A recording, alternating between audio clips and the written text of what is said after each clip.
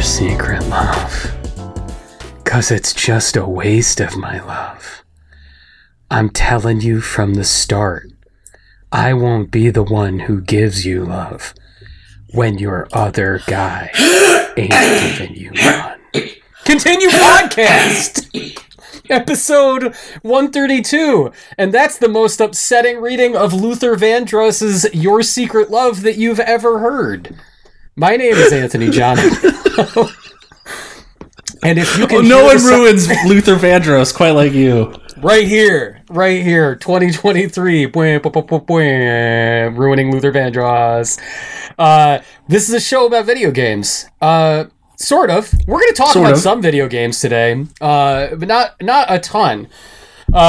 With me are the two people that commit this crime and are complicit in it. We have Susan Art. Hello, Susan. You've beat the vid. I fought the vid and I won. And you won. Okay. Yeah. So what I'm dealing with right now, in addition to I still have some COVID symptoms, is my mother-in-law being 100% of the belief that I should be better by now. What is that? What is that about true boomers? Like true boomers and like their belief that if you're sick, it's your fault. Yeah, I'm not entirely certain. It is very definitely a thing. Yes. Mm-hmm. Why aren't you better? Like, because I'm not. Because I'm sick. Because it's just like this is Like first there was the 100% lack of belief that I actually had COVID. Mm-hmm. And in fairness, the tests kept coming up negative for the first several days. But then after that, I was so glad when it finally came up positive because I could be like, see? Yeah. So first there was that, no, that's not what, you just have the flu or maybe it's just allergies. Like, no. So now it's like, I can't believe, are you sure you're still sick? Yes. Yes, I am. This is they say like 14 days. Yep. Mm-hmm. And let's put this on record. This is scientific. The average cold, not COVID, the thing that killed a lot of people. The average cold lasts 10 days. 10 days. Does it really? Yes. Isn't that insane when you hear that it's like, even if you're sort of feeling better after 3 or 4, 10 days for like... you're still... and the thing, like, even if you are feeling better, even with COVID, you're still shedding the virus. You're still got it. The virus. Yeah. Mom, if you're listening, hey, it's not my fault if me or my kid gets sick. Also, 10 days. It's not like... You were sick on Saturday. It's Sunday now. What's wrong with you? Right? Get a job. It would be better in like 2 days. Like, I would love to be. Do you think I enjoy not feeling well? Be great. It'd be great. I'd love it. I don't understand.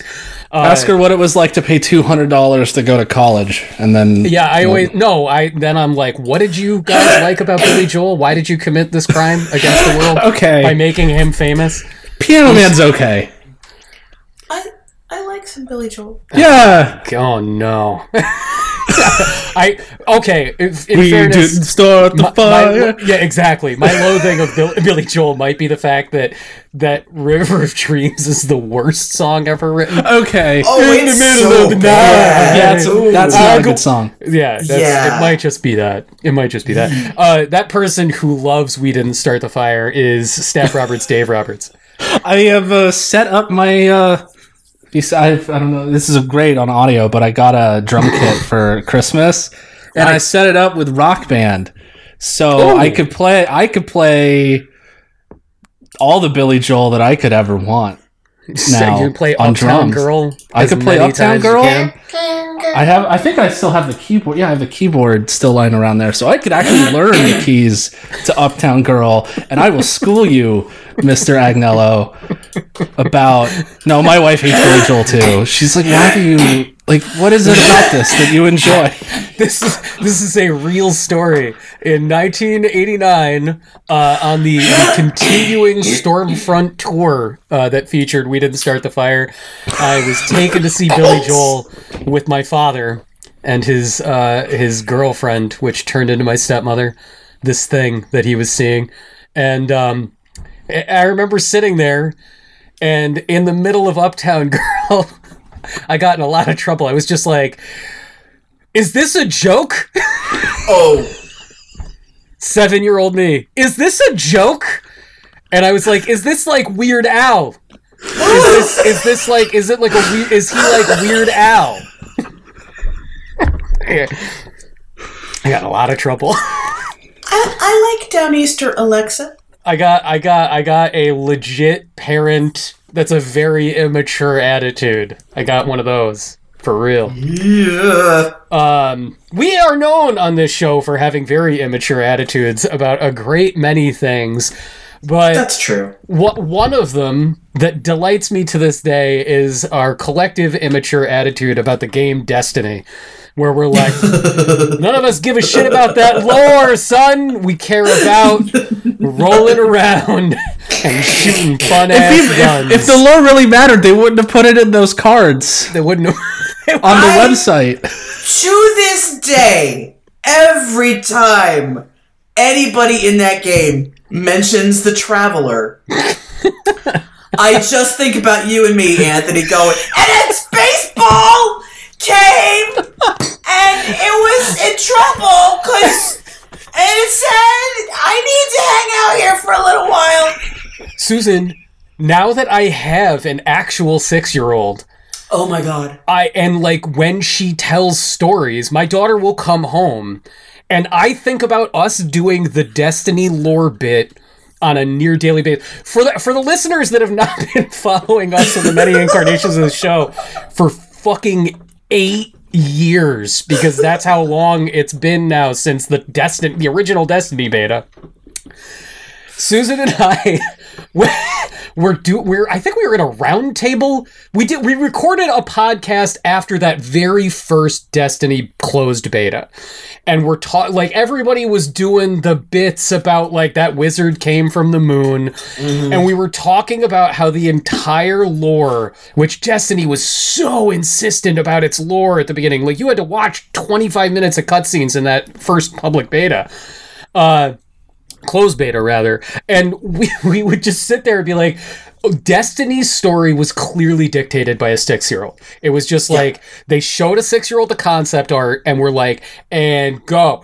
And then the bad space bird saw the ball go to the earth, and then they realized the moon was also a ball, and they sent other little balls to find the people with the guns. And wasn't there an episode of was it Dexter's Laboratory that was entirely narrated by a child, and and they're that drawing. Sounds perfect. Yeah, and as the child says something, but messes it up, the animator's erasing things and drawing in the new things. I forget what show. Yeah, I think it was Dexter.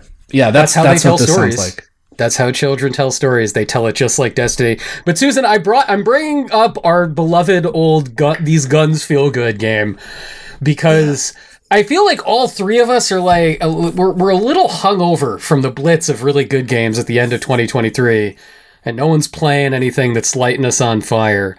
And you, Susan, you said the most key sentence for January of 2023. You're like, I need something where I can just mess around.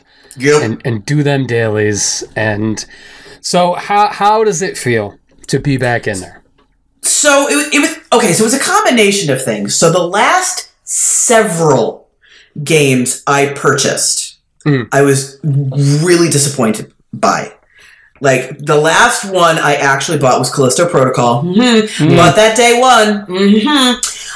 So I have now spent several $100s on stuff that I, at best, was on. Right? So I'm like, no, I am going to play free things. And I bought Destiny 2 when it came out, and I was thinking about wow, I just want to do I have an hour or two after work, in between when we stop working and we have dinner, and I just want to noodle around in something that I don't have to think about. Mm. And Destiny was great for that, because you just go and you shoot some fools and you get some shinies and you're done. Mm-hmm. You don't have to pay attention to anything. And Destiny 2 ruined all of that. It sure did. Holy shit, did it. Destroyed it. And I mentioned this publicly, and a variety of people said to me, some of whom work on it, who are like, you might want to dip your toe back in because it's a little different now. Mm. And I'm like, well, I can do that without paying any money, so I will give that a shot. Oh, my stars and garters. This is the amount of information that is being bombarded at you the second you step back in. Oh no. Is ridiculous. So now it is a free to start MMO. Mm-hmm.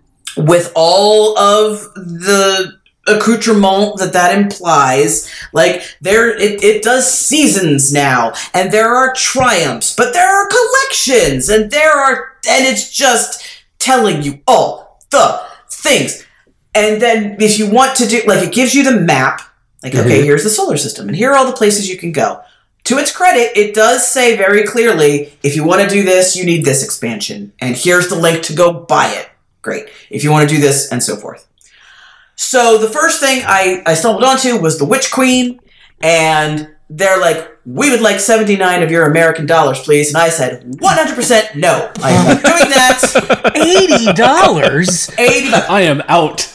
Yeah, that is not happening, sir. Like, I swear to God, there better be a very, very questionably dressed anime lady on a Vita case if I'm spending $80 on a game right now. That's just right? number one. Yeah. So I'm like, okay, I don't even know. They've changed so much.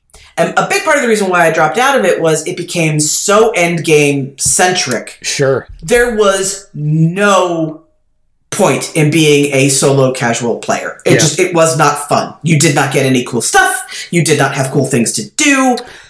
Timeline that for me, Susan. When did you sorry, that was super McLaughlin groupie. Timeline that Susan.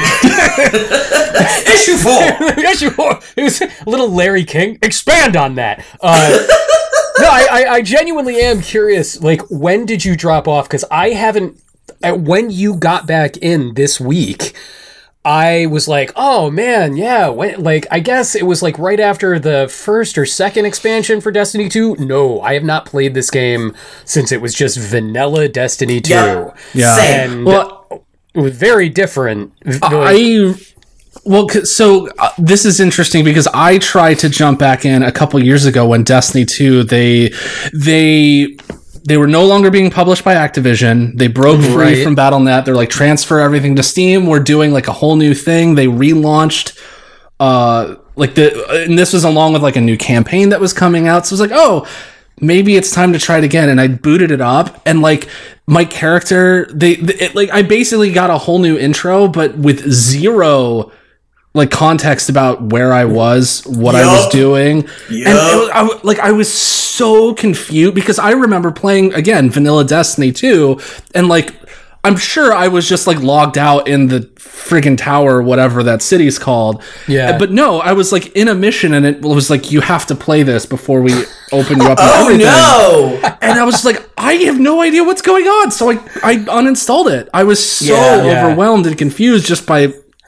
because I just wanted to kind of see what it looked like before I decided whether I was going to go all in, and it wanted me to go all in right away. Did this I will say it's probably smarter if you are coming back. Just make a new character. Okay. Just to go noodle around until you get your bearings, and then you can always hop back into. Because I did the exact same thing, Dave. I'm like, oh wow, my warlock still exists. That's awesome. And the game's like, oh well, then you must know what you're doing. Boop. Oh no. Susan, was all your stuff still there? I know that, all your stuff was still there. I don't know the details. I know people were very upset that certain things were taken away and all that shit. Yes, my stuff is still there, comma.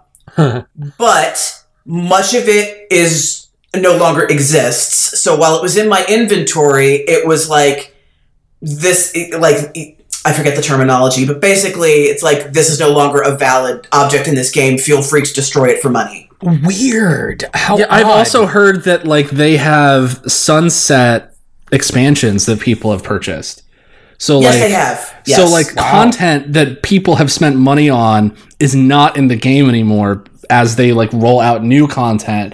And I think that they're also it's like a weird Disney Vault system where it's like we're going to make it disappear for a couple years before we bring it back. I don't know what their game here is. Oh boy, weird. Yeah. All right, Susan. So you rolled a new character. No, I didn't. Oh, you That's didn't? why I'm You suggesting stuck you with should. the Warlock. You Nope. stuck with I the- just stuck with my Warlock because I love her, and it went bloop. You're like, fuck you, $80 for going to the Space Pet Benatar show. Not Correct. doing that. Yeah. So what did you end up doing? So there is still a lot of you can play a lot of the Witch Queen campaign for free. Huh.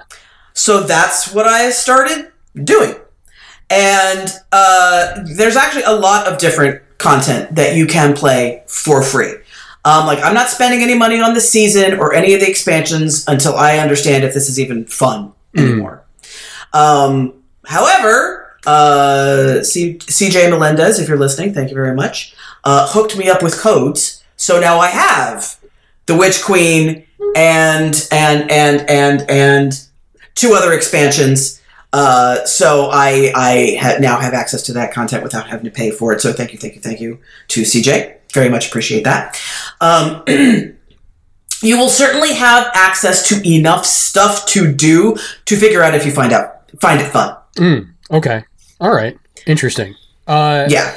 I found my experience with Destiny 2 was I did play the entire campaign. Yep, so did where you play through the whole thing, you have to fight Grape Ape at the end, just like in Halo Infinite. I don't know why Halo Infinite and Destiny 2 are always like... There's a lot of apes in these games. You better fight Grape Ape. He's gonna have a hammer. He's got big ape armor on, and you're gonna fight him. And then after that, I always found myself in situations where, like, Nathan Fillion would tell me to go do shit, and then I'd be like, great, but it would be like, you need 6 people to do that, and I'd be like, yeah, no. Yeah. No, I sir. am over 30 years old. I have a job already. Thank you. Yeah. They had raids, which is the big thing where you gotta go get no, I'm not doing that. That and those take 4 hours to do. I know. No.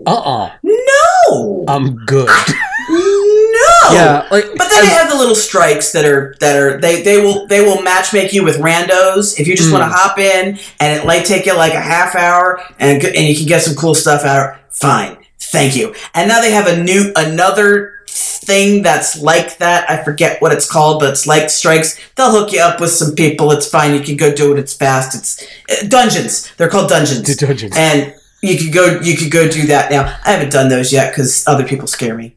Yeah, no, other people are scary. That's the thing that I am always reminded by when I play video games with others. You know what? I will say this very quickly. The only true recent online experience with other people playing a game I had was the Street Fighter 6 beta a few weeks ago. I don't know if it's that community. Everyone was so nice. Aw. All the time. It took me a second, but there's global chat. And every global chat was always GG, GG, GG. Oh, wow. And I thought it was get good at first because the internet's poison. And it was actually people being good game. Everybody's just super welcoming. When I played Destiny 2, I tried to play the PvP team stuff with randos. Oh. It went badly. No. That is one thing I will also say about Final Fantasy XIV is that their community. I think I played that game for over 300 hours at this point, probably more, and I ran into one person who was actively being an asshole during like a raid, which Wow. Yeah, that's amazing. One person, and again, and like all the other people in the party were like, dude, what the fuck are you doing? He's new. He has the leaf over his head. Don't yell at him.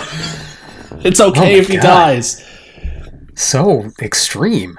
Yeah. And Susan, go ahead, Dave. no, it's just amazing, like how especially for like an MMO type thing, that like a couple bad rounds with people can really color your entire perception of a game. So, Oh yeah, Mhm. yeah. Does it feel any different, or is it still that's like that? It's the buttery Destiny we all. It's butter. It's just buttery.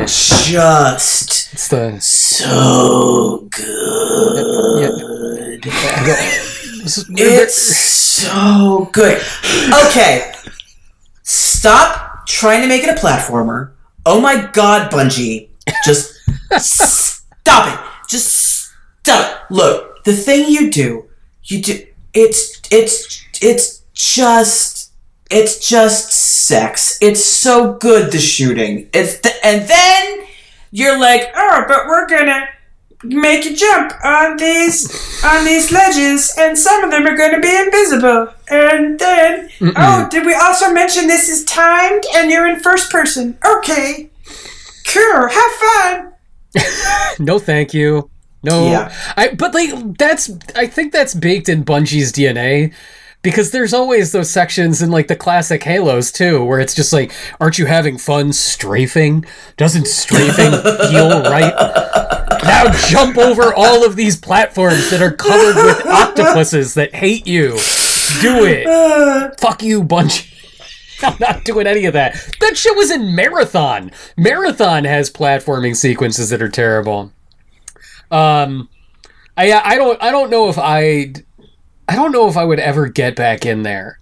Like, if somebody told me, I mentioned this in the Discord too, I almost wish that there was like Destiny Classic, which is a very weird thing to say at this point. But if somebody was like, you can play V1 Destiny, Dinklage Destiny. Dinklage the Dinklage edition. The Dinklage edition is available to you for one weekend only. I'd play in a heartbeat. I would absolutely. And like, you don't need to update it. You don't need to have the events. That's fine. Just give me that, and I'll be very happy. No, there's a lot. Like, and again, maybe if you do the tutorial, this gets explained to you. But there's just so much, and here's something I do wonder, because it has now become part of the model of games as a service to have seasons. And I encountered seasons first in Diablo 3. It doesn't explain to you what it is. And if you're not familiar, what it is they're like, okay, look, you've played all the content that comes with the game. There's no expansion. That's not, we get that you've done this so many times. You've probably done it with many different characters. You are wringing every drop of entertainment out of this you could possibly get. Here's what we're going to do. We're going to give you an air quote season. It's not really new content, but what it is if you do certain things that we ask you to, we'll give you special loot or special badges or special shaders or something.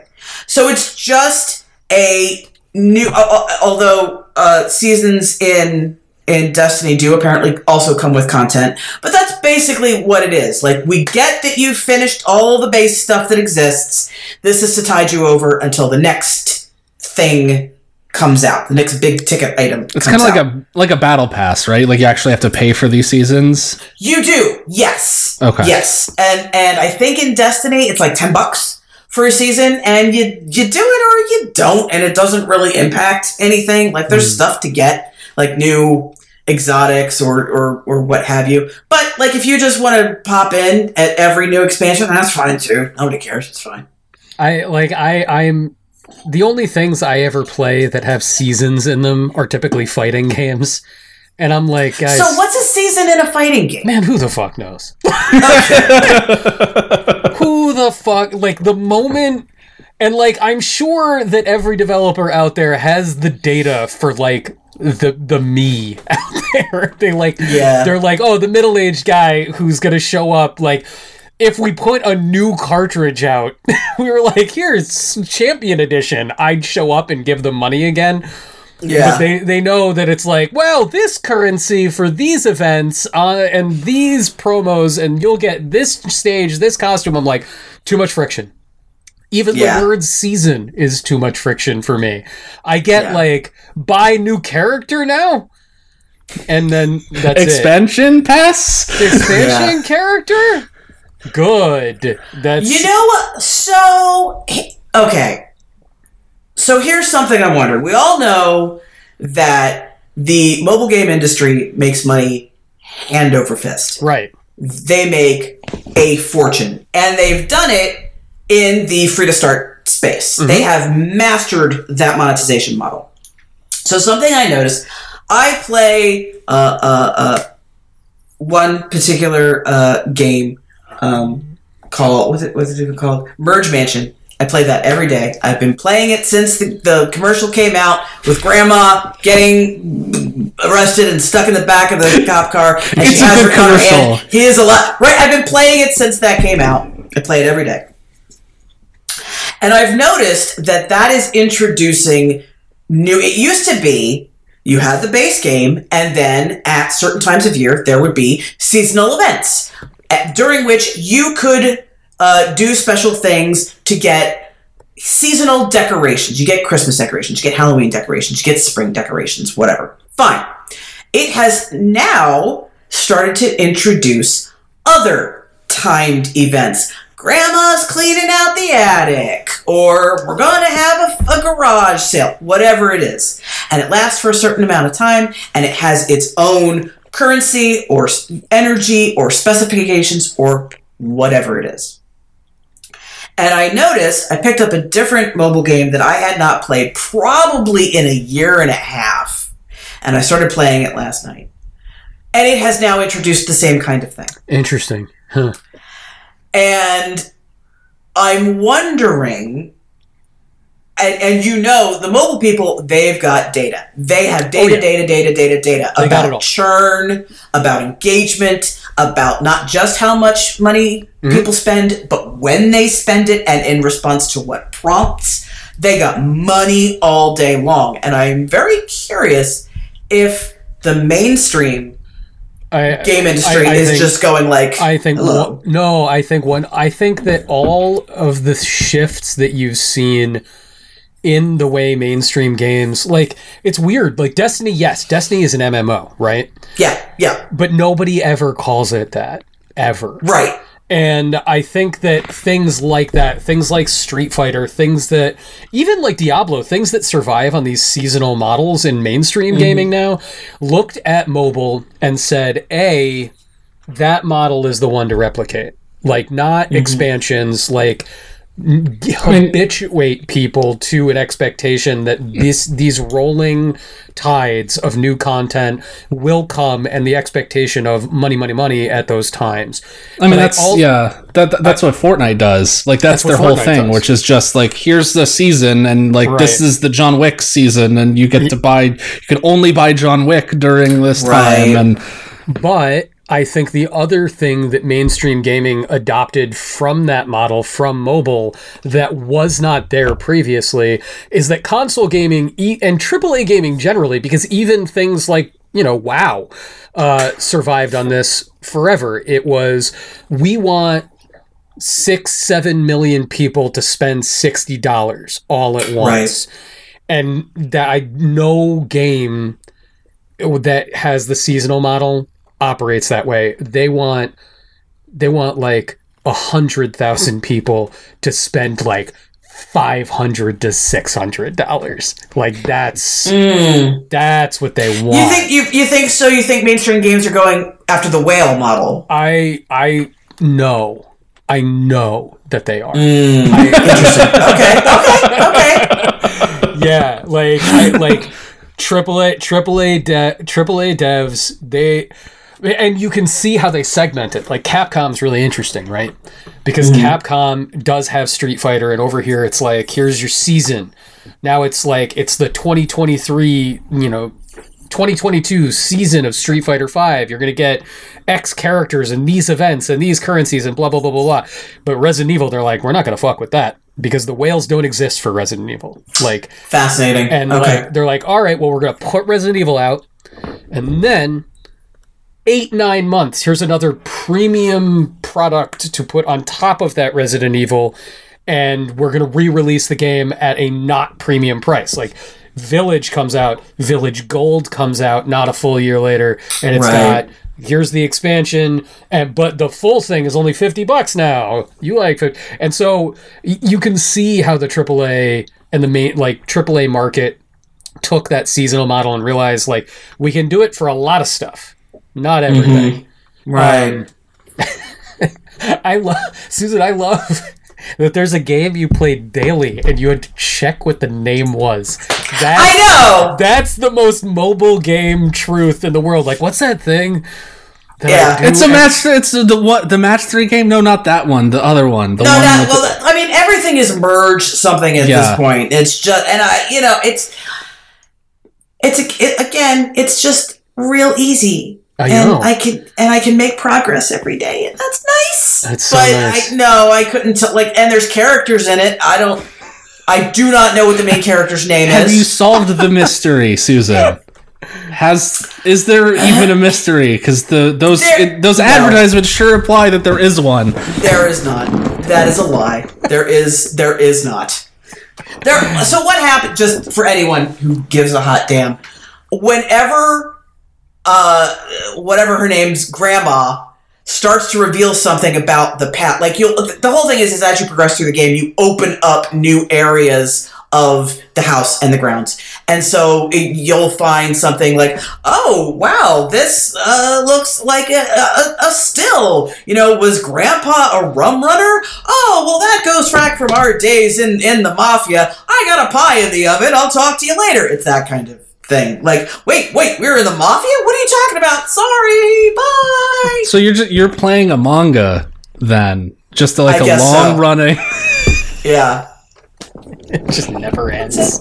Never ends. Oh my gosh. So here is a very different topic, and there is no easy transition here from Destiny. I was trying to think about Bungie. The continuity of Bungie is very interesting to me. Like, if somebody made a Destiny and it wasn't Bungie, would you play it? Because there is evidence that if Bungie's not making Halo, I don't think people like that. I think there's plenty of evidence at this point that when Bungie didn't make Halo anymore, people didn't like it when that happened. And if Sony all of a sudden was like, well, we want to free up our own studio, Bungie, from making Destiny, we're giving it to, like, I don't know, those guys that made the Agency. That was a thing, right? That happened. Did the Agency ever come out? That Sony MMO? I don't know. It was just at E3 for like a decade. Are you talking about Agent? It was just constantly at E3. No, not Agent, not the Rockstar game. There was it was a spy MMO. Oh. That Sony... No, I don't think it ever... Give it to the people who had a beta. Give it to the people who made MAG. Remember that game? Yeah, Mag. Oh my god, Mag. There you go. 100 people battles. It feels so quaint now. Everybody will be there. Yeah, I think if somebody was like, Destiny 3 from Sony Online Entertainment, everybody would be like, fucking peace. I've been thinking about this sort of the authorship thing a lot. Not a lot of games have been lighting me on fire, as we were talking about before the Destiny conversation. I tried playing Crisis Core. It's very annoying. Yeah. It's very annoying. Yeah. I tried playing... The voice acting is somehow worse. It's worse than a 2008 PSP game. It's terrible. I also tried playing Need for Speed Unbound, which is a very, very good game, but it's also annoying because no one will ever shut up. Like... The worst voice acting I've heard in a major publisher game in years. Like I'm talking like this is like PS2 era voice acting. It's rough. I like to the point that I had to mute the campaign mode. I had to like mute all the dialogue. Like an EA just kind of sent that game out to die. Like the only reason I knew it even existed was because some random person on Twitter posted a video going like, "Hey, look, this looks like Auto Modelista. Yes. It's got cartoon graphics. It's like that's cool." Oh my god, Auto Modelista. Deep cuts, right? Damn, that's how I found out about it. The same reference. I was like, "Ooh, Auto Modelista, yes, please." Fun game, but also kind of annoying. So I stopped playing games on the back half of my vacation and put a lot of time into rereading all 40 years of my favorite comic book ever made, called Usagi Yojimbo. If anybody is unfamiliar with Usagi Yojimbo, it is about a samurai rabbit who goes around doing stuff. It is like anthropomorphic characters. Not in a furry way, but it is also exhaustively researched. I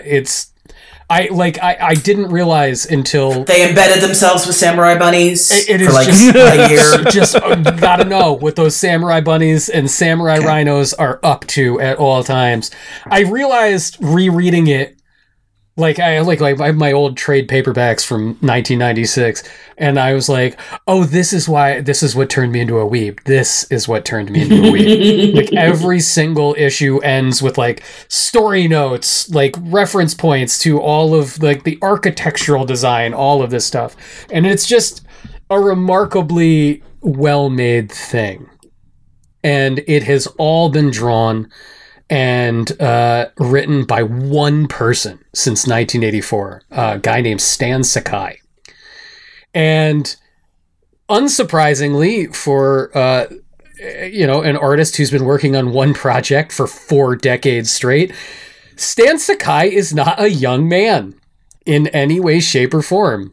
And this is an episodic story. There are overarching character stories, but it's not like manga, Dave, where it's like, "Oh no, the pizza delivery guy has been blocked from delivering pizza against his rivals again. Oh no!" Like it's not like that. Tune in next week. It's never like that. Oh no, we brought Goku dies again. Goku dies what again. will happen? Piccolo died again. Oh wow. No! None of that. The stories are very contained. They might go on for about a year, but that's it. You can always pick up an issue and immediately understand who everyone is, what's going on, all of that. And that's part of why I love it so much, is that every single issue is just this like perfectly contained art object. It's so good. But the creator of this, Sakai, he was best friends with the Teenage Mutant Ninja Turtles guys when they started that back in the early 80s. That's why anyone even knows what Usagi Yojimbo is in the mainstream, because he licensed the character to them. They made an action figure of it for the Turtles line back in the day, appeared on the show, and it's like crazy. The kind of stuff they got away with for artist protections back in 1988. The character's in one episode of the old Turtles cartoon, and they were like, "Yeah, we can have that character in it." The artist gets final say on the design, the voice actor, everything. Oh my god! Right, crazy. Like Stan Sakai has managed to keep the rights to this character and everything associated with it totally for himself, which is incredible. It's kind of like Bill Watterson with Calvin and Hobbes. Calvin and Hobbes, where he's like very similar. They could have easily turned that into a merch machine. Mm-hmm. Yeah, he could have been getting all that money from the peeing all on that, Dale Earnhardt's number. All that Garfield money. All that Dilbert money. And Stan Sakai, like he's starting to now in his 70s. There is a little bit more going on. There is like a Netflix cartoon inspired by the comic. It's not like the comic. But anyway, I started reading this because there's been like a 6-month gap since the last time there was an issue of this. And I couldn't find any. It's not a popular enough thing that I can be like, I'll just go to Twitter and people will know. It was really hard to figure out, like, where's the next issue? And it turned out that he switched publishers and has created a holding company, not just for the book, but the intellectual property itself. And the plan is like, in the wake of the success of the Netflix show and the ongoing success and interest in the comic, Stan Sakai is starting this up, and it's to house the future of the comic and the intellectual property and the new spin-off properties that will come from it. Mm. And in the context of a single artist, I was like, well, this isn't like gross, mercenary, we're setting this up. I was like, he's setting this up because he needs to be able to protect it for his kids. Like, this is what he will bequeath to his family when he is gone. He has created an entity that will make sure that they control it, even when he dies, which could happen at any point. And it will be taken care of, and they'll be able to do with it what they think is best. And I was like, that's great. I love that that's going to happen. And then I looked, and there's no plans for, like, they're like, yeah, the comic will come back at some point, but the next thing that'll happen is there's going to be a 6-issue miniseries out of continuity crossing over with the Teenage Mutant Ninja Turtles. And my reaction was like, we'll get back to it. Like, I felt like the pissy fan coming out. I felt that, like, what, make the thing I want. I don't want you to do that. Get back to the story. And I realized that the pissy fan in me, it wasn't like the Star Wars asshole. It wasn't the, like, Luke Skywalker wouldn't do that. Luke Skywalker would tear his shirt off and kill everybody with his lightsaber. It was the pissy fan part of me was like, you're going to die. Like, life will end. I want you to finish this. I want there to be an ending. Or if there's not, I don't want anyone else to make it. And it's a very weird feeling. I don't think that I'm bad or wrong for feeling that way, but it is a weird sense of entitlement. And I wanted to talk about this with you guys because I'm very curious about when it comes to these things that we're talking about, whether it is Destiny or, Dave, if you're fucking watching these like 70s martial arts movies, or Susan, if you're reading if you're watching Doctor Who and it's a new season of Doctor Who, what is it that you need to be the thing? Like, what is the difference between a work that is the expression of a singular artist and, Destiny feels like not the work of a singular artist, but hundreds that fall under this one ethos and they share this set of skills and a style. It's a very odd thing to wrap my head around. Here's the thing. This is something that was the creation. He wrote it. He drew it. He's the only person who's been steering that ship for decades, for its entire existence. That in and of itself is so rare at this point.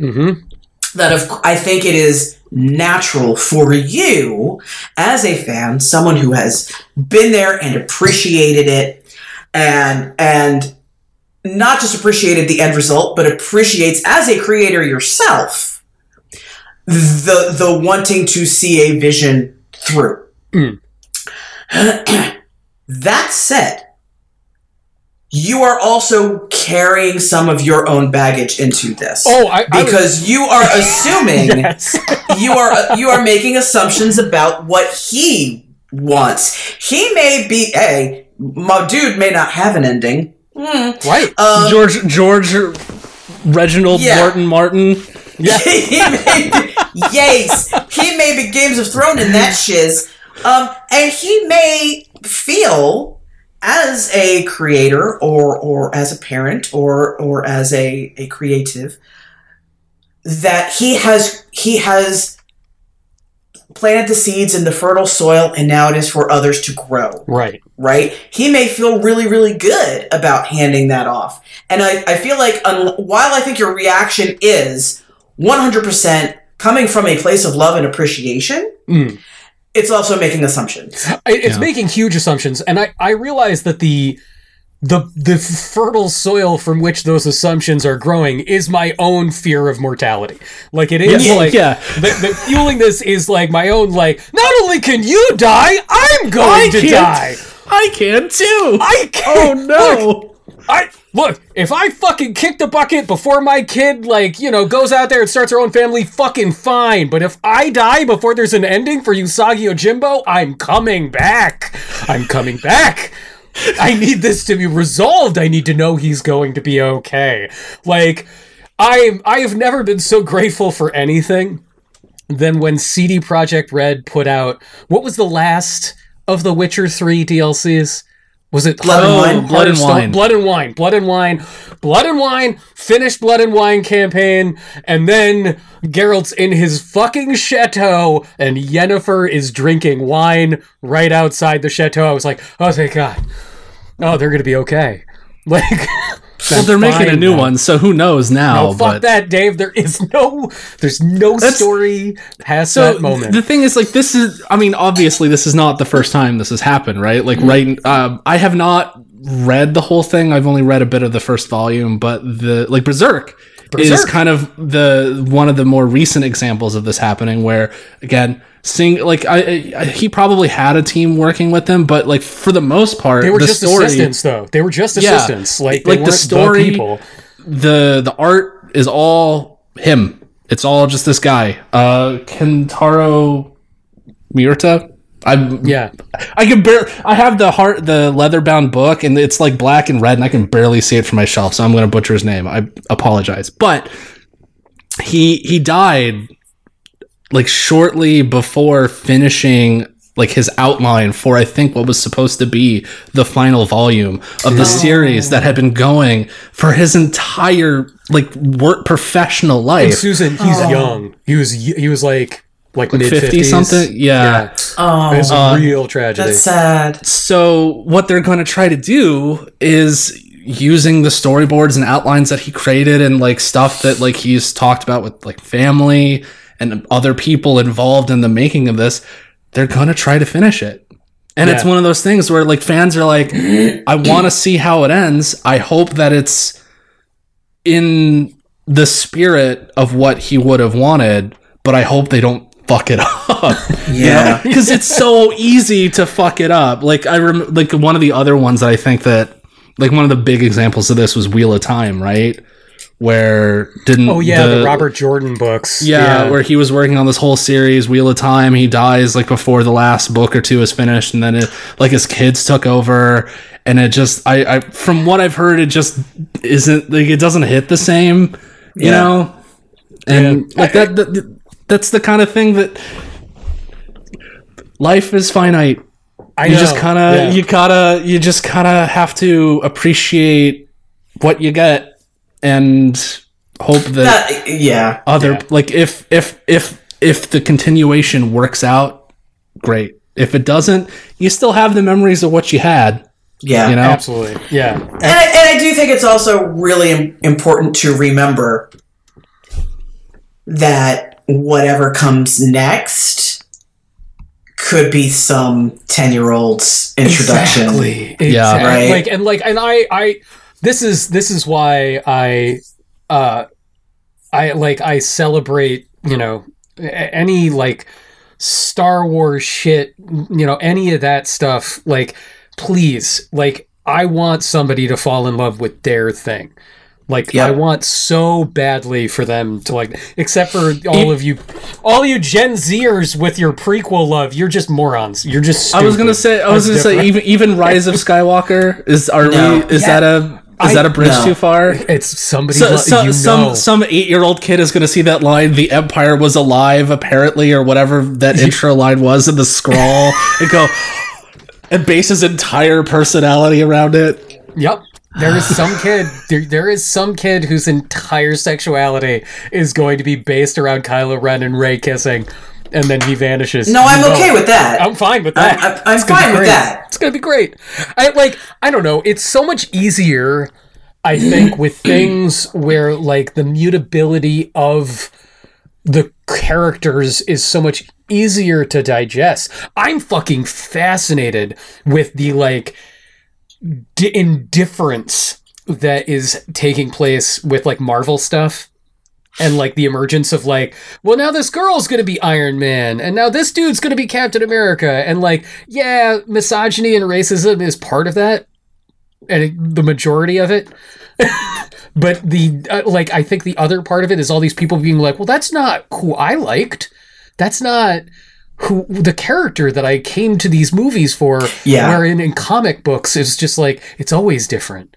Like, Yeah. it's always going to be a different writer and a different artist. Like, Let me Doctor Who. Doctor Who. Doctor Who. I mean, what I am okay with. So Jodie Whittaker, first female Doctor, terrible in my opinion. Just a combination of She's bad?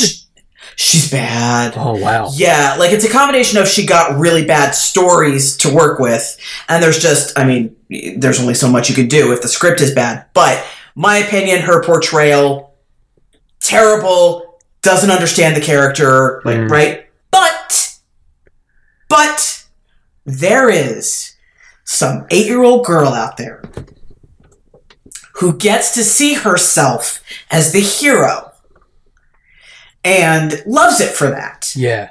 And, like, that's... like, it's very emotional for me. Like, legitimately, because Doctor Who is a big part of why I am who I am and why I value the things that I value. But he's a dude, and he has always been a dude. And all the heroes I grew up with were dudes, and all the girls in Doctor Who stood around and screamed and waited to be helped. And so, even though the show is garbage at the moment, it's so bad. It's so bad. I stopped watching it. It's so bad. But if it makes some little girl feel like she can save the day, she can do it, and she's smart enough, and she's brave enough, and she's good enough, then thank God for that. That's awesome. Yeah.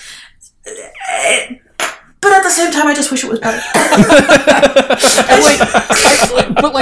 I think too that's as long as like there is that kernel of something being carried forward in a way that is genuine. Like somebody is making the decision to make Doctor Who a woman, not from a mercenary. Oh, this is what we had, a little mercenary. But the people are making it, giving the world an opportunity to have exactly what you're talking about, Susan. Like there is a person out there that can now experience that story in a way that they never would have otherwise. And like, you know, if Stan Sakai wants to do that for this character that is, whether I want to or not, tied up in my sense of self and my sense of mortality, then who am I to say no? Who am I to say no?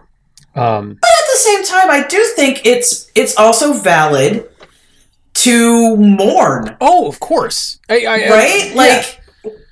thing I want, and this is part of getting older. Oh no.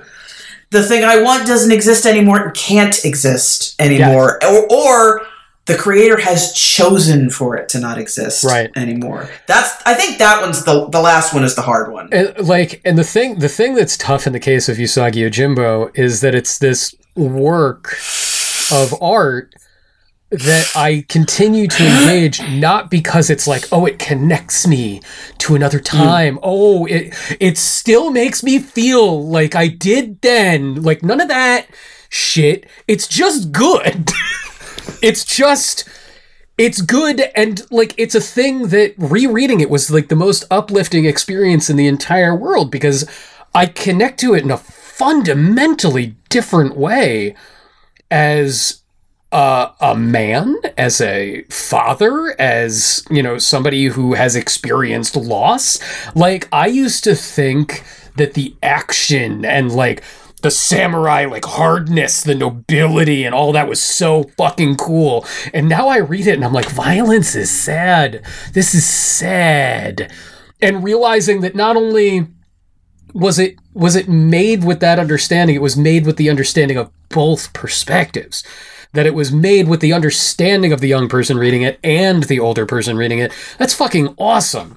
And that is awesome. It's hard to say goodbye to that. It's hard to even consider having to say goodbye to that. I will say, man, I hope my kid likes this comic because I fucking bought every damn version of it you can buy. I have the individual small trades, I have the giant compendium trades, and I have not missed a single of the trade floppy issues since 1996 because I'm insane, and that's fine. But they're all there. They're all around. And nobody at Amazon can flick a button and be like, all your digital copies are gone now. Yeah. They're gone. Hey, guess what? This show doesn't exist anymore. Dave Roberts, you're fighting the tide. You're fighting back. I'm back on the physical media train. I can't do it with games just because the thing with games is that they update so frequently now that it's just like it's hard to preserve those experiences.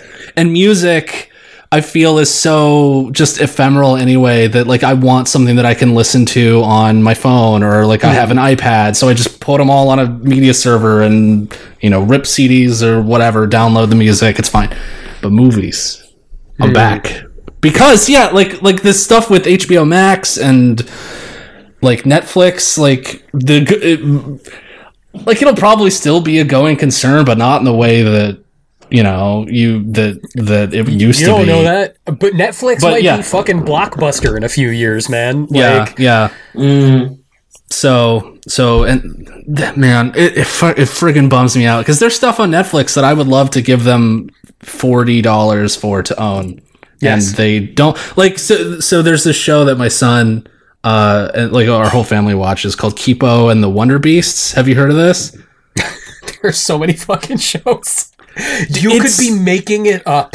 No. Okay. I have no idea. It's a cartoon. I think Lyra would love it. It's set. It's like a post-apocalyptic world. This young girl escapes. It starts off with her escaping something, and she discovers that she's part mutant. And the whole show is like filled like this colorful cast of like multicultural cast of characters. There's like bug people. It's really funny. The music's great. Like it's like this blend of like hip hop and electronic music, and it's just really like lots of really cool ideas.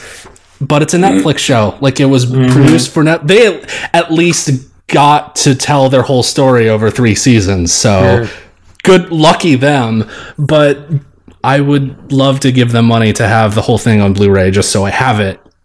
So what kicked this off? What was, because you've been posting them hot pics of your Blu-rays as they come in. You posted a picture of a fucking awesome looking RoboCop edition. Oh, the Arrow release? Yeah, the Arrow Steelbook includes both the director's cut and the theatrical cut on 4K Blu-ray. I haven't had a chance to watch it yet, but I hear it's a really good version of it too. So so I think it started when it was like back in mid 2022, Wario64 tweeted out a deal that Dragons Forever was coming to 4K. It's a Jackie Chan movie that I've never seen before, but I really loved the cover of it.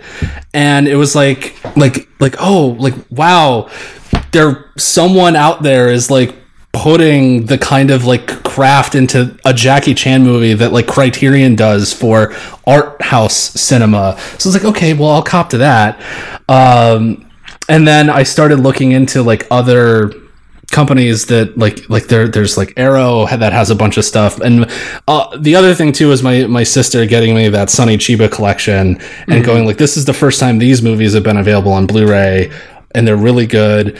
And I was just like these movies are hard to find, like normally, and people are putting the attention into the care into reproducing them, and they're not going to be around forever because if anyone who's followed like Hong Kong action movies, those licenses don't last. I like Hard Boiled by John Woo is like one of my favorite action flicks.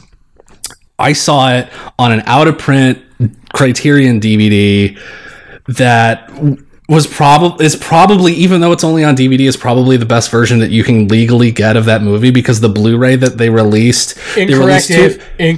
The best way to watch Hard Boiled, there's only one way to watch Hard Boiled, and it's to get the limited edition PlayStation 3 version of Stranglehold. No, it's not. Terrible miss... Oh, you it gotta sucks. get that PS3. It's horrible. It's not even unwatchable. 720. It's like a DVD upscale. It's not even remastered, and the options are play and pause. Susan, have you ever tried to watch that copy of Hard Boiled? No. Oh, I was so fucking pumped when Stranglehold was coming out. It was like, oh shit, I can get rid of my Criterion DVD of Hard Boiled. Mm-hmm.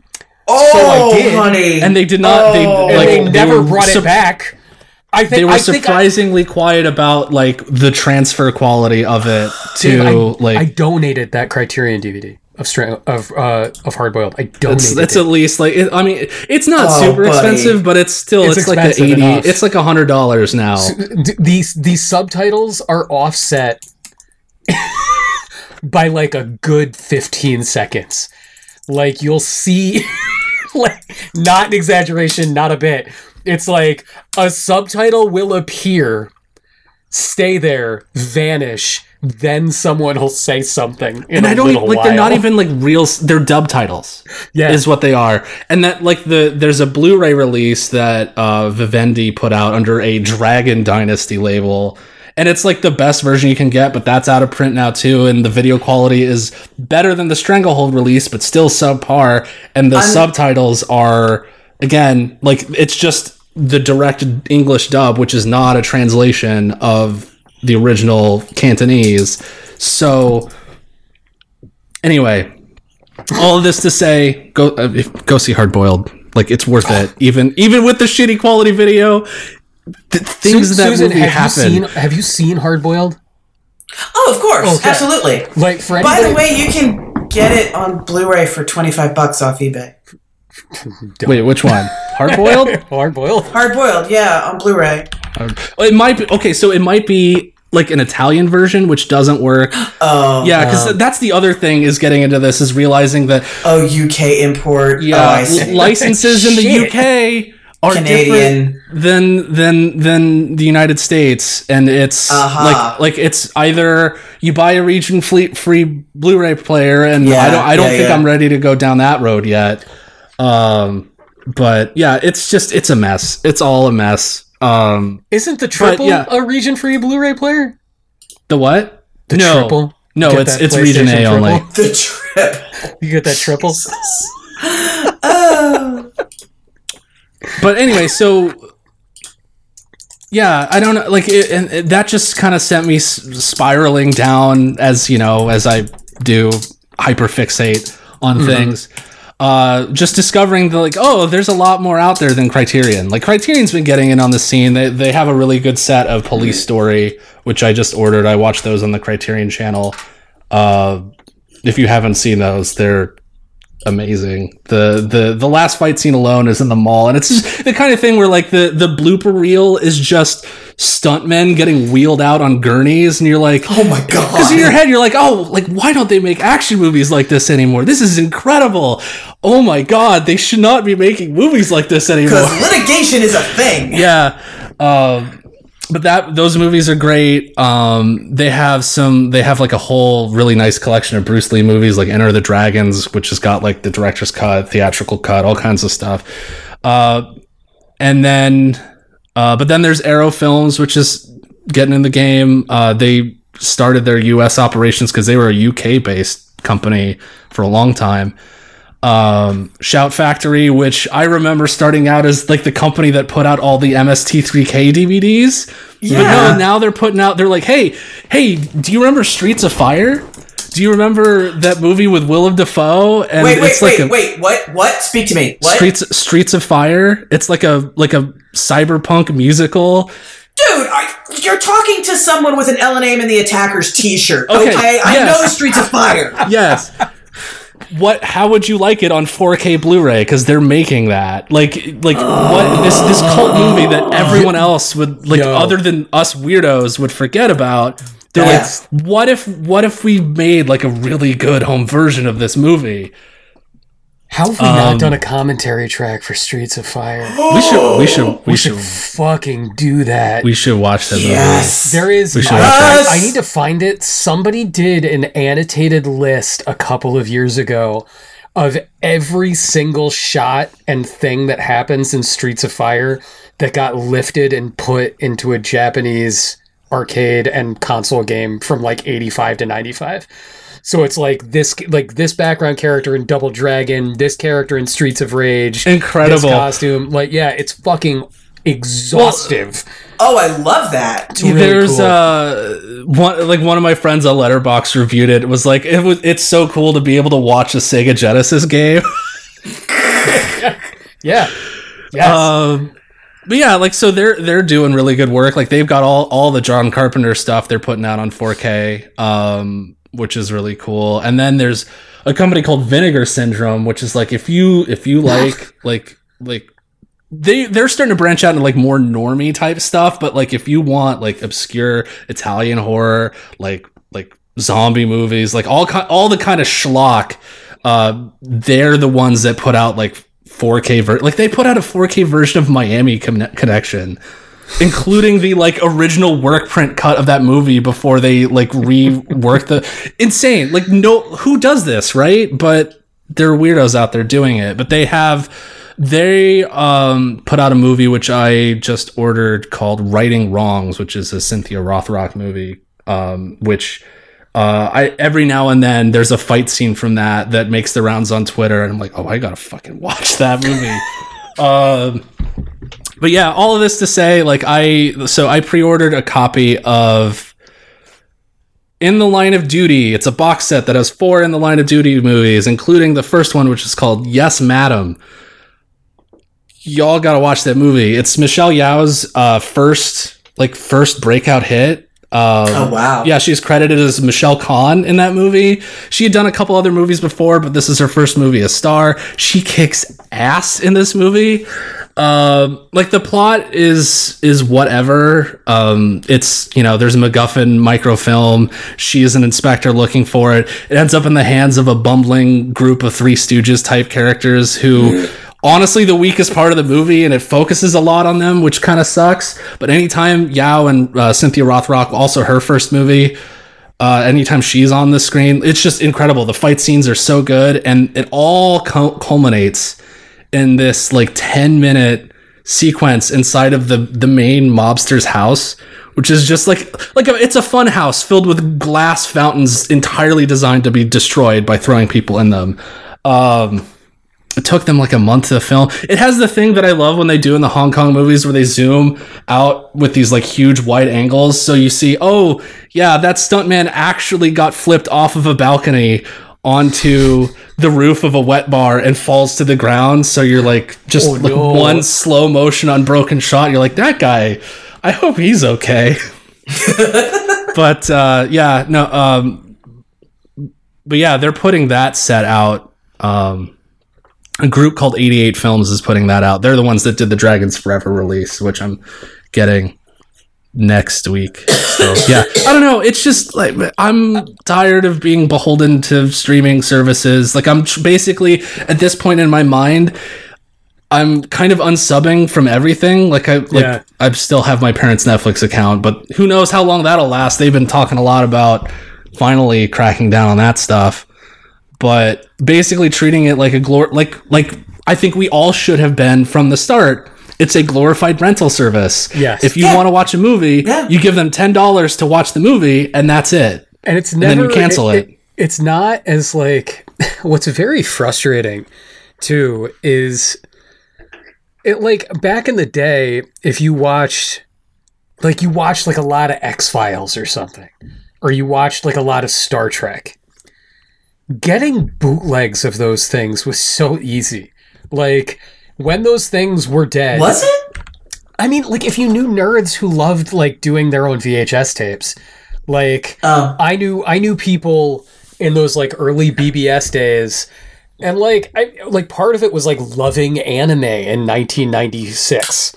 Yeah. Like, you would be, like, there's no way to watch this stuff, so you know people who will have it, and those same people will have, like, all of season 1 and 2 of TNG on VHS. You wouldn't want to watch most of that. Yeah. Because it's season 1. But like it was like an easy way to access that stuff, and finding stuff that's been on streaming services, the stuff that kind of sent me down the rabbit hole of starting to get DVDs and Blu-rays again was when HBO decided that it was going to hand everything over to the Honey Boo Boo guy. You guys know that's like the guy that took over HBO Max. Zelnick or whatever his name David is? Zaslav. David Zaslav. That's it. That his big claim to fame was that he was the executive producer of Honey Boo Boo, and that's why he's so rich. Cool. That's a good person to... And he's the steward of Warner Brothers and New Line Cinema. Taste. Excellent. Yeah. That's great. The moment that happened, like, I was like, oh shit, all the cartoons that Lyra likes are gone. Oh, yeah. And like, I was able to, like, one of the HBO Max exclusives was a show called Summer Camp Island. Amazing show. And I was able to find a Australian-made region-free DVD because apparently, like, the show wasn't broadcast there. They just sold the DVD. But it's only the first 3 seasons, and now there are 3 seasons of that show that are gone. They're just gone. And, like, you can't go on YouTube because Warner Brothers takes it all down. Right. And you can't, like, it's not popular enough for there to be, like, here are bootleg Blu-rays on Etsy, or here are... Right. Yeah, like, it's... You gotta make sure that you gotta you get those torrents, yeah. I have a question for you guys. This is semi-related to this. Children aside, so take your children out of the equation, although this may factor into the equation. How much video content, TV or movies, do you watch a day? Not a lot. Not a lot. That's that. Okay. I've been trying to watch more just because I'm like, I feel like, again, my brain, like what Anthony went through, the Returnaling. Yeah. Like a brain, like a switch flipped in my brain, and I'm like, oh, I like movies again now. Like, I can actually sit down and watch like a whole thing from start. So I've been watching a lot more at night after the kid goes to bed. What do you do instead? Read and play video games. Yeah. Like, I read and listen to music a lot. So like if I have free time, it's like games. Although these days, like, as we've discussed multiple times post Returnaling, it's very, like, the things that used to hold my attention for hundreds of hours are just don't anymore. So like games, and if there's something like I'm really tucked into, you know, I'll do that. Like God of War, I got so into God of War, and like when I wasn't working, it was like I want to do that. But then it's also like I want to read and listen to music because I like doing both at the same time. Yeah. Gotcha. Okay. And like I don't watch TV every, like there are no shows that I'm following anymore. Like Andor was the last show I like. I was gonna say, did Netflix break you of that habit too? Yes. Where they're constantly canceling every decent show after a season? Yeah. Unless and it's like, Stranger Things. I will say that I go on jags of, like, I'll decide, like, Fringe. Last year I rewatched all of Fringe because that show is dope as hell. Does it hold up? Oh yeah, it fucking holds up. Fringe is awesome. But like that was a weird one. I rewatched it because I loved watching Fringe, but then it wasn't on anything. It wasn't on any streaming service for years. It's not easy to get those DVDs, and when they show up, they're really expensive. And then it showed back up on HBO Max, and I was like, "Fuck yeah, I'm fucking I'm gonna play a turn-based RPG and watch all of Fringe.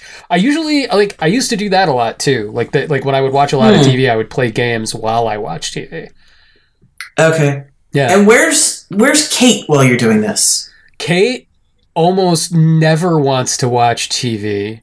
Like me, like our marriage, when we're sharing space, it is almost always Kate's reading and I'm like playing games, or we're reading and listening to music together. And then like sometimes we really get into a show. Like getting Kate into a show is hard. Like Buffy, like Kate, like I showed her Buffy for the first time 7-8 years ago and like boom, obsessed. And like right now we're rewatching together Legend of Korra. But and like it's very common, like a nice Friday night, not like a regular night. Kate and I will be like, we're gonna get a bottle of wine and we're gonna pick a 70s movie to watch. Like that's how like we ended up like watching like Slapshot. Anybody listening to this, if you've never fucking seen Slapshot, that movie kicks ass. Paul Newman is hot. The fucking movie rules. But like that's the kind of thing we'll do. Like just after Christmas, our big victory dance got there wasn't any digital options, so we got Brick and the Brothers Bloom. Double feature, Rian Johnson God double damn feature. It. God damn it. You could have all of the unnatural sounding dialogue on home video. Yeah. Brothers Bloom, great movie. 10 out of 10. So this is just really interesting for me for a few reasons. One, I don't have kids. Yeah. So the second I stop working, my time is 100% my own. Also, because I don't have children, my living room is geared so that, and because my partner is also a gamer, it's geared so that we can both be playing games together in the same room, but on completely different setups. But in addition to that, I really think this is generational because I'm Gen X, television raised me. Yeah. So it for me to not spend my evening watching television is very strange. So we play games until we have dinner, and then we have dinner and watch TV for the rest of the evening. And I don't know how other people function. And Susan, you watch like real TV. Like you watch TV. Like there are like commercials. Cable. Like occasionally, but like only occasionally. I haven't had cable. I haven't had something that is ad supported in my house since 2007, which is fucking like the moment Netflix hit Xbox 360. Yeah, that was it. You were done. Never going back. Never. Yeah. Like, I think now that you can get HBO and Showtime and what have you through other things, I probably don't really need cable anymore. I think we have it right now, I think, for stuff like football and the Super Bowl and things like that, live events, the Oscars, what have you. I also don't pay very much for it because DirecTV is like, oh God, please don't cancel. Please, madam. Please. Like they took $70 off my monthly bill because I was like, I'm not sure I need this anymore. They're like, okay, well, what if we gave you all this for free? I'm like, okay, that'd be fine. What if we washed your car? Yeah.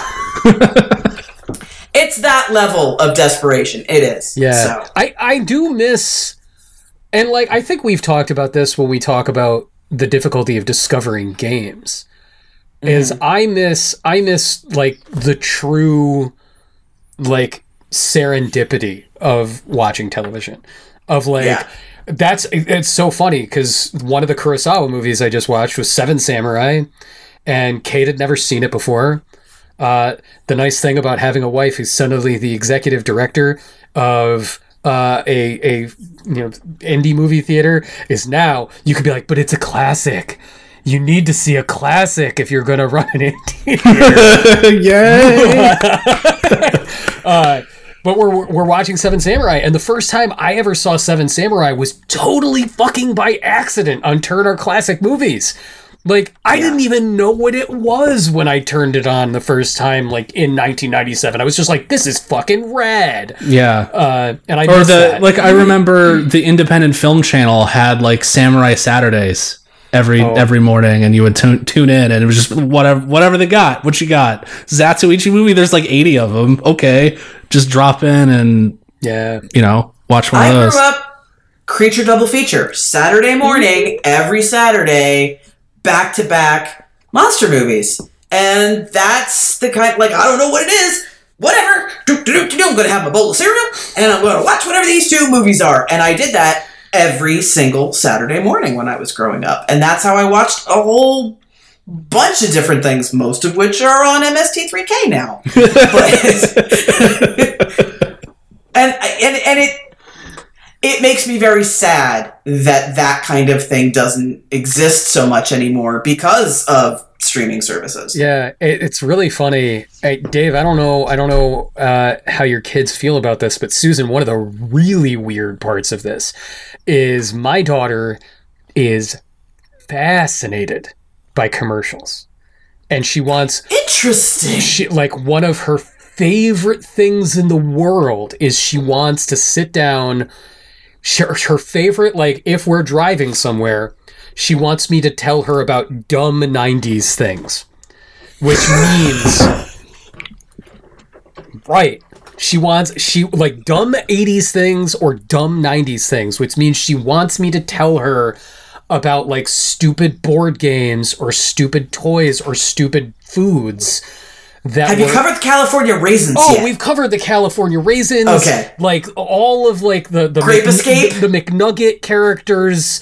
Yeah. Like, all of it. Like, the Noid. We've covered it all. The Noid. Oh, my God. And, how the 7-Up Dot got his own video game. She wanted to know all about the Dot. She wanted to know all about Chester Cheetah. She wants all of it. And, like, we will watch... And Kate fucking hates this. She's like, I hated this at the time. What is wrong with you two? We will fire up, like, a YouTube compilation of 90s, like, toy commercials.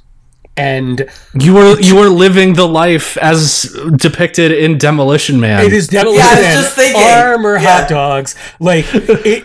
But, like, the thing is to her, all of, like, the mercenary... like, the poison of capitalism is completely drained out of these things. They're just broadcasts from an alien world to her. They're just bizarre. Like, we've been doing it seasonally too. Like, she was like, we watched like an hour-long comp of Halloween commercials that stretched from like this. It was fucking awesome. Like, I totally recommend this to anybody listening. Kids or not, it's a fascinating process. But the Christmas ones were especially weird because they're all the, like, AT&T, Maudlin, Saccharin, weird, like, calling home for Christmas commercials.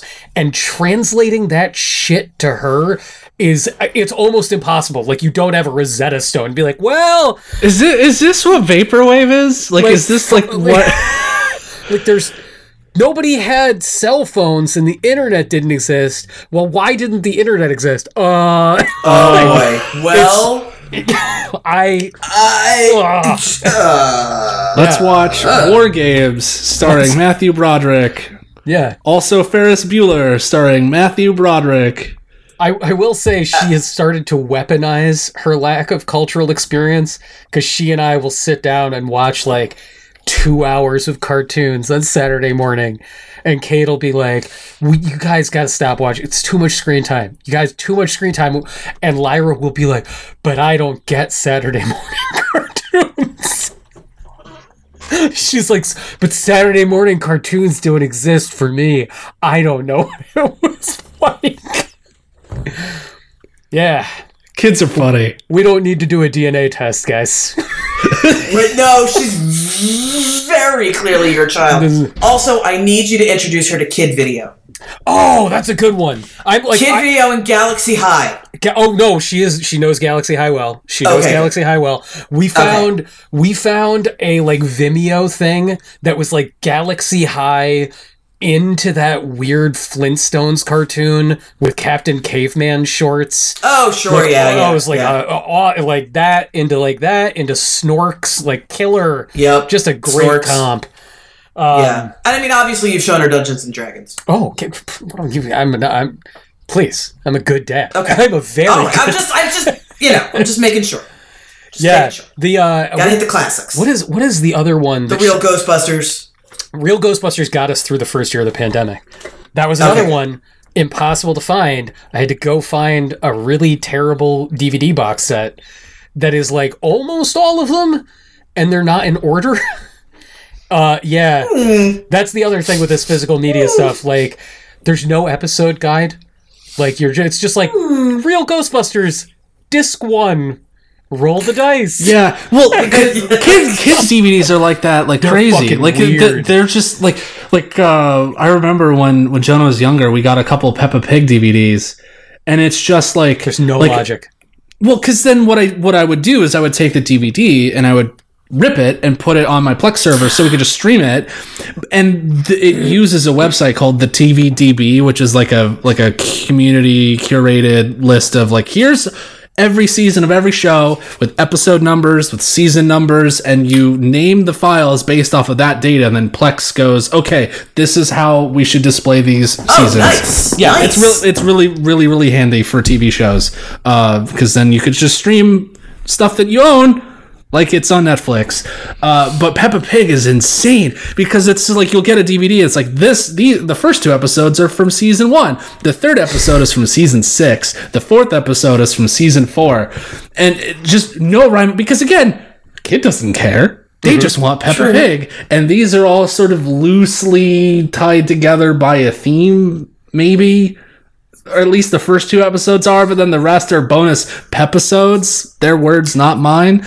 I'm not mad at it. I'm not mad at episodes. It's very good. It's right there. It's right there. What are they gonna do? Not say but also episodes? they call them bonus, but it's just, why didn't you just say you have 10 episodes on the DVD instead of 6? What are you doing? Because you'll sell it more if it comes with a bonus. Yeah, fair. Susan, the other thing with these kids' DVDs, it'll be like bonus episode, and it'll be like half an episode of another show. Yeah. Like, right. Because again, kids don't care. Kid doesn't care. Kid figure out how to operate the menu. What? There's no logic. There's zero. Oh, yeah. That upsets me. There's a whack show that Lyra was into when she was really little called Max and Ruby. That is one of the weirdest. One day we'll talk about Max and Ruby. It's very upsetting. Max and Ruby's okay. Where are the adults, Dave? Why are there some adults but there's no parents? There's an 8-year-old girl taking care of a 4-year-old rabbit who's either the Antichrist or has very specific needs. Max and Ruby is about a 80-year-old woman in the body of an 8-year-old girl who is taking care of the fucking devil, Susie. That's what this show is.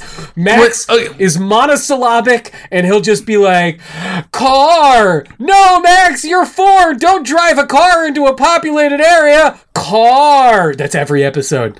Every episode is this little sociopath causing some kind of massive damage. You're using... What was it? Was that the Minecraft episode of South Park where they're like, you're using dad logic. You can't think about this like a person. Right.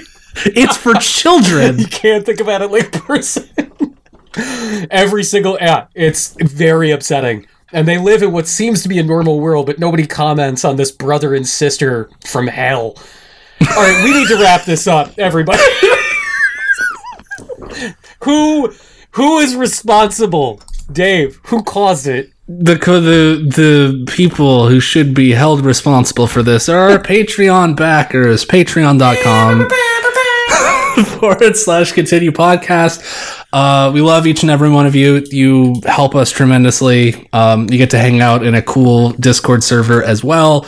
But for our $10 backers and above, I'm going to shout them out right now. We've got Josh Jamie Souza, John Belf, Toast, Adam Gauntlet, Michael Coffey, Shirley L., The Fancy Manatee, Stormshot, Matthew Peters, Denton Brock, Gluttony 1 of 7, Eric Van Quill, Frank Sands, Tyler Nilsson, Shane Nilsson, Yodel, Ryan Brady, Jacob Christos, Chris Cook, Christian Fisher, Skip Dippity, Canonical, Tom Coveney, and Nick Rugen. Thank you. Thank you so much. Oh, you're so great. I want to Thank you. I want to be very clear about 2 points involving backer dollars. Number one, Susan was correct. There was a $25 copy of Hard Boiled: The Criterion Collection being sold by Seattle Goodwill on eBay. Point two, your backer dollars just Hard Boiled: The Criterion Collection. They have straight because there's the final scene is in a hospital, and they lower babies down on ropes. The babies on to ropes rescue the babies while they're being shot at by bad amazing. guys. It's cinema. It is one of the greatest accomplishments in mankind. All right, everybody, your backing the show is very important to us. If you do not back the show, you just listen to us. We get that too. Thank you. Share the show. Put it out in the world. Find your friend who's like, yeah, I occasionally watch and play things. And be like, put this in your ear holes because it'll make them feel good. You can follow us on the internet at patreon.com/continuepodcast. You go to twitch.com. twitch.tv/continuepodcast. Susan, where can people find you?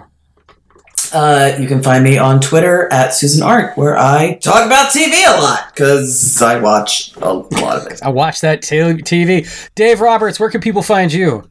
On Twitter and co-host at the same name, David Robots. I'm going to write up my top games of 2022, and that's where that's going to go. So, oh, nice. So Awesome. that's like it's going to be my blog. So think of that as my blog. Cool. Also, so that's where you can find me. You can find me on Twitter shitposting at a John Agnello, where you can get very good jokes like Passion of the Christ 2, Attack of the Clones. That's what you can get on my Twitter feed. All right, everybody, we'll see you in 2 weeks. Goodbye.